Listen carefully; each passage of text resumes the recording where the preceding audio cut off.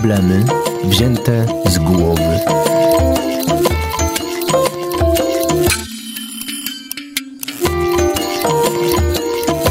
Na radiowe spotkanie z psychoterapeutą zaprasza Bednarska, ośrodek pomocy psychologicznej.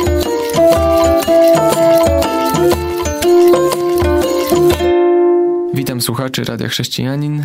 Ponownie jest z nami pani Anna Ostaszewska. Dzień dobry. Dzień dobry Państwu. Tydzień temu rozmawialiśmy o depresji, a tym razem chcielibyśmy poruszyć temat nerwicy natręctw. Jak to jeszcze można ująć, bo pojawiały się różne nazwy. Stare, nowe. Tak, stare, nowe. Kiedyś się mówiło o nerwicach. Była słynna książka Carnhornej, Neurotyczna osobowość naszych czasów. 30 lat temu to było.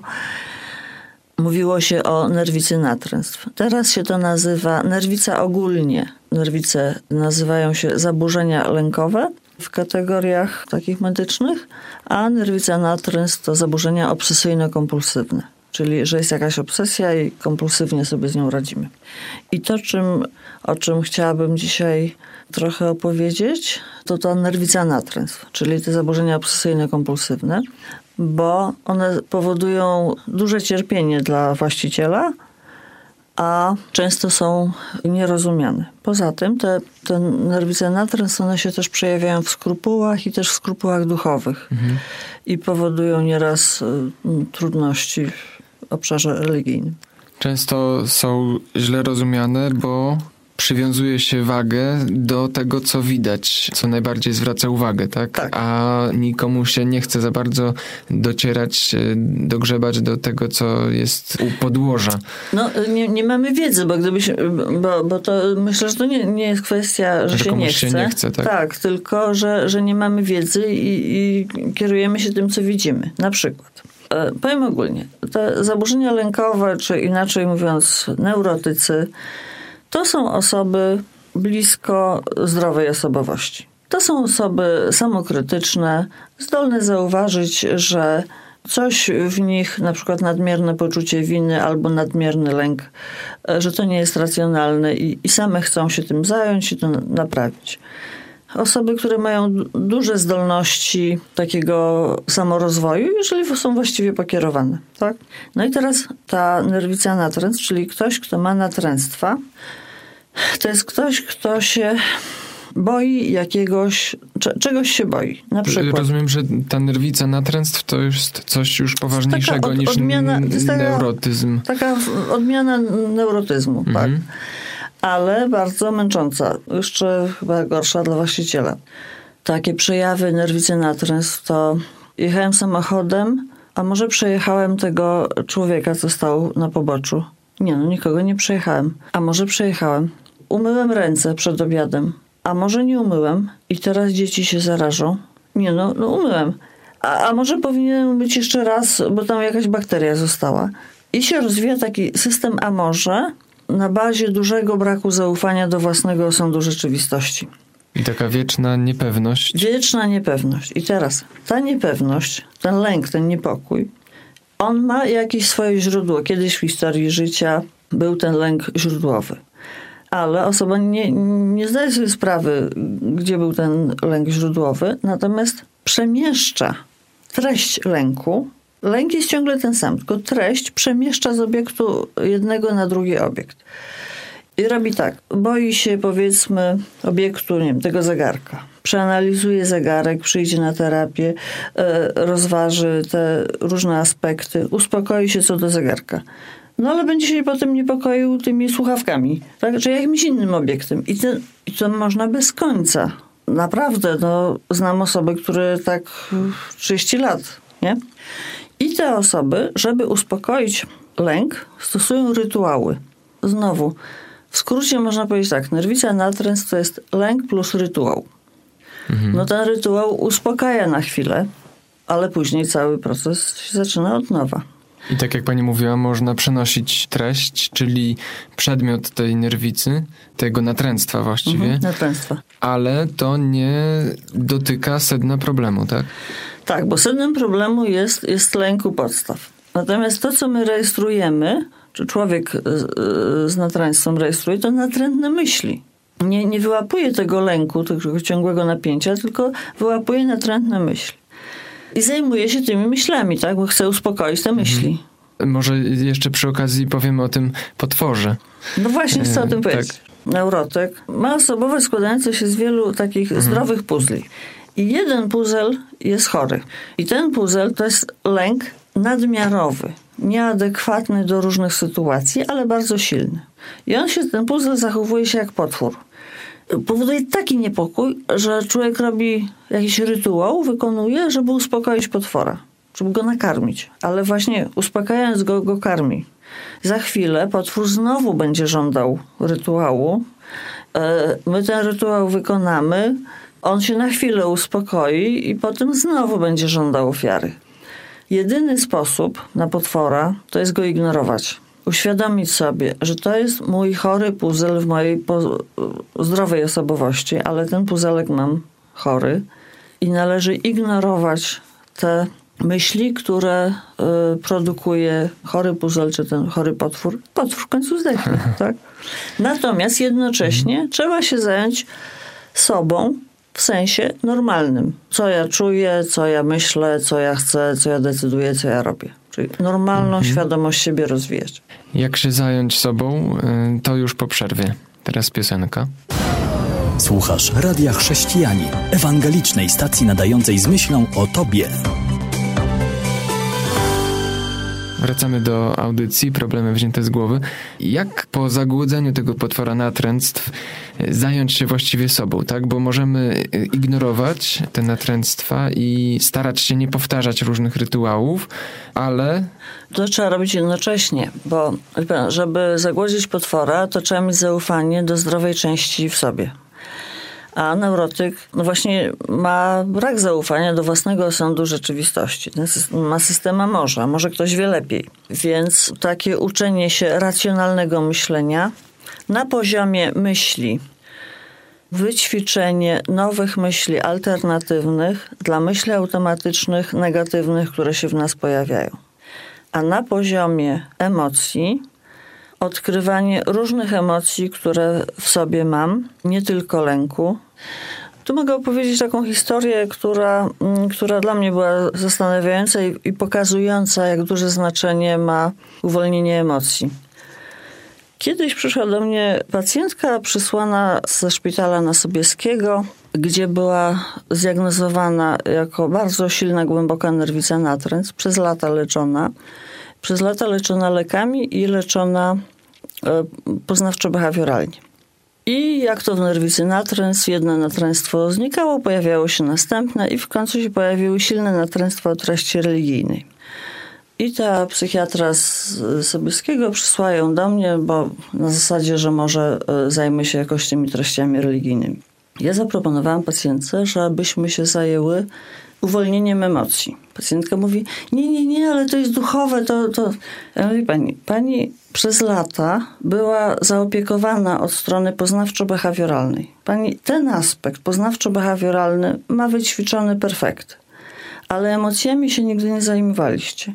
Więc proponuję, zajmijmy się uwolnieniem emocji. Jeżeli to nie zadziała, zajmiemy się stroną duchową. Pacjentka się zgodziła, po pół roku była kompletnie zdrowa. I jest zdrowa, bo później przysyłała jakieś informacje przez parę lat, typu wzięłam ślub i coś tam. Ale poszła na kontrolę. To też swoją drogą cenne, jeżeli dostaje się takie wiadomości od ludzi, którym się pomogło, tak? Bo wtedy jest to zachęcające na przyszłość również. Tak, i to jest informacja też ważna dla innych ludzi z nerwicą natręctw, bo oni czytają, mówią mi to, że tam czytali, że tego się nigdy do końca nie da wyleczyć. No więc ja znam ludzi, którzy byli do końca wyleczeni z nerwicy natręctw i wiem, że to można wyleczyć absolutnie. No ale wracając do tej pacjentki, ona poszła na kontrolę na Sobieskiego.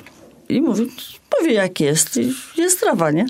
A psychiatra pyta, a to co wyście zrobiły na tej terapii z panią Ostaszewską? Pacjentka, nic takiego, uwolniłyśmy emocje.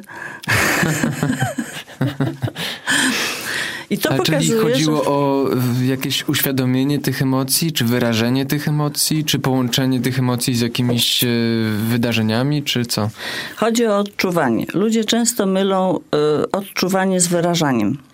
Dla dziecka czuć równa się wyrażać. Jak dziecko wyraża, a rodzic potwierdza, czyli zajmuje się na przykład jakimś lękiem i wytłumaczy, czyli zajmie się lękiem, przytuli, zwróci uwagę, nazwie.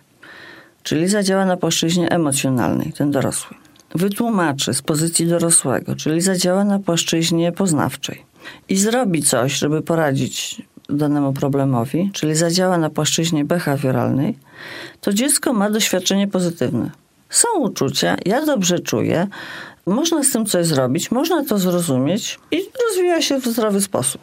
Natomiast jeżeli dziecko czuje lęk, a rodzic to ignoruje, albo lekceważy, albo krzyczy na dziecko, obwinia. Czyli reaguje negatywnie, tak? Czyli tak, nie daje takiego emocjonalno-poznawczo-behawioralnego wsparcia, to dziecko się uczy, że ja źle czuję, albo że lepiej nie czuć.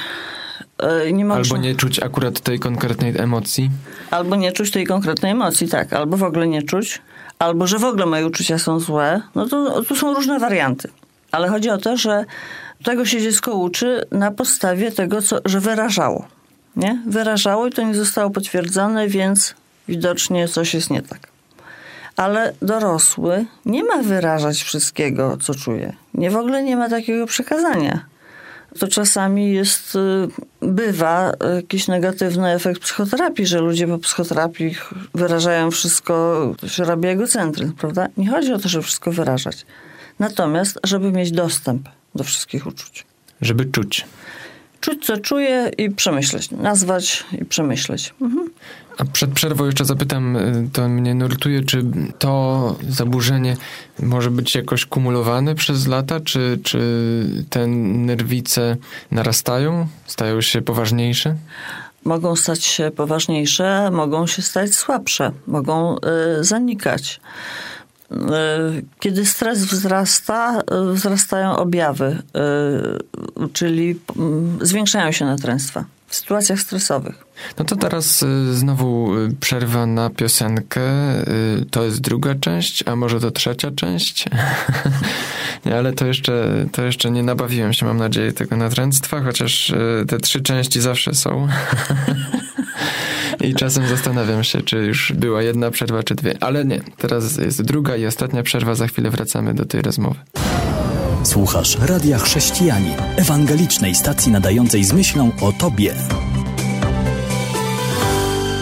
Wracamy do audycji, problemy wzięte z głowy. Nerwicy natręctw to nasz dzisiejszy temat, przypominam. Może ktoś właśnie teraz włączył radio dopiero. Skrupuły duchowe. Jeszcze o tym mieliśmy powiedzieć. Tak, ponieważ nerwica natręctw to jest lęk, który się przejawia w jakiejś treści. W zasadzie ta treść jest dowolna, ale można powiedzieć, że te treści często są związane z obszarem, na który nie mam wpływu. I w związku z tym łatwo natręctwo może się przenieść na obszar religijności, duchowości. A jakie mogą być takie? Bo nie do końca widzimy Pana Boga. I na przykład boję się, że Pan Bóg mnie odrzuci, jak prawdziwy przykład, który znam. Umyłam ręce przed przygotowaniem posiłku dla dzieci.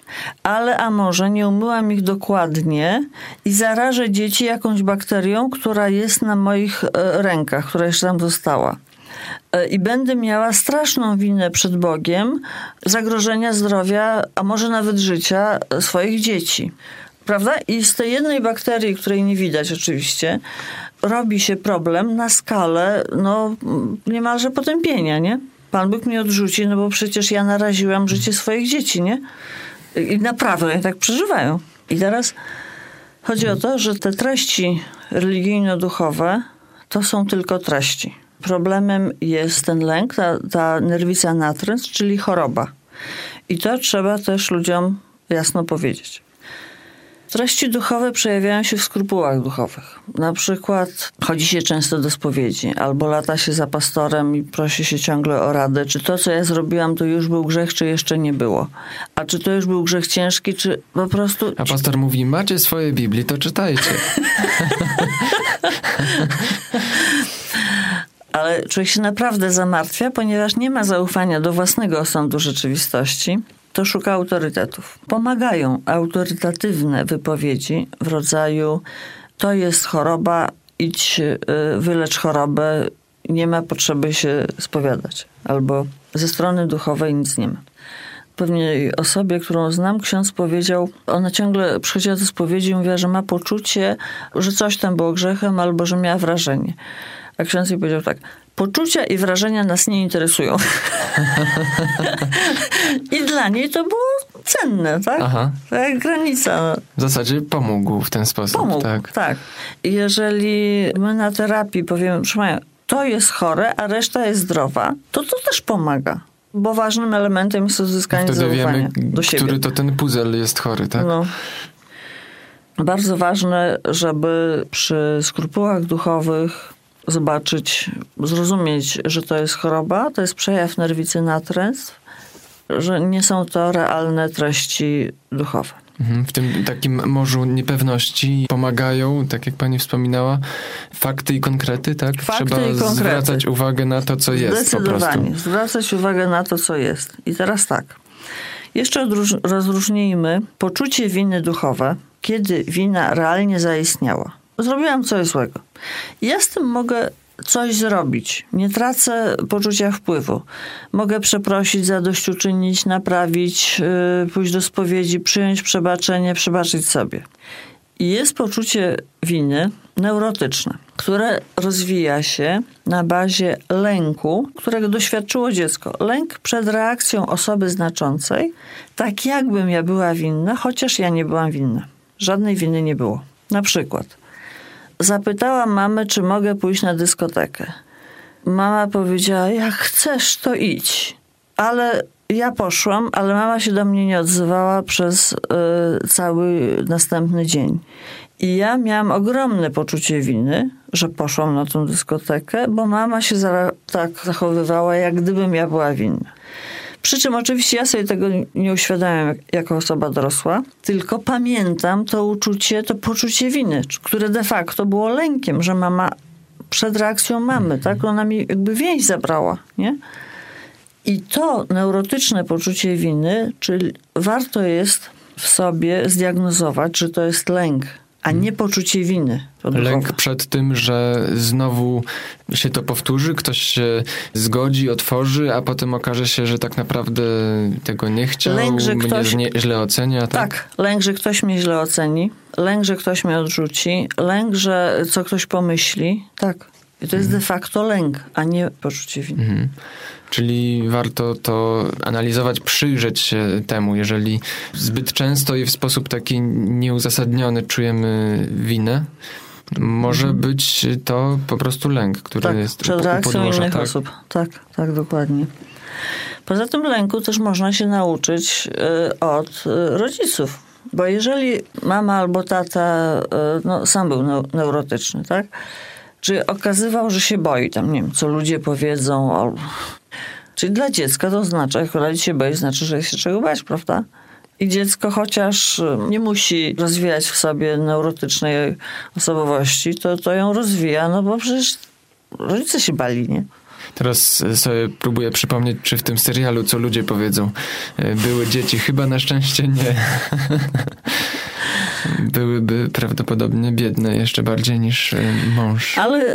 Ale pan wspomniał seriale. Detektyw Monk to jest detektyw, który ma typową nerwicę natręctw, prawda? On jest poza tym osobą zdrową, tak? U niego wyraźnie widać, że to jest jeden chory puzel, ale poza tym on jest zdrowy. Natomiast tą swoją przypadłość wykorzystuje do pracy detektywa, no bo on wszystkie szczegóły opowiedzieli własne czworo i się tam akurat przydaje.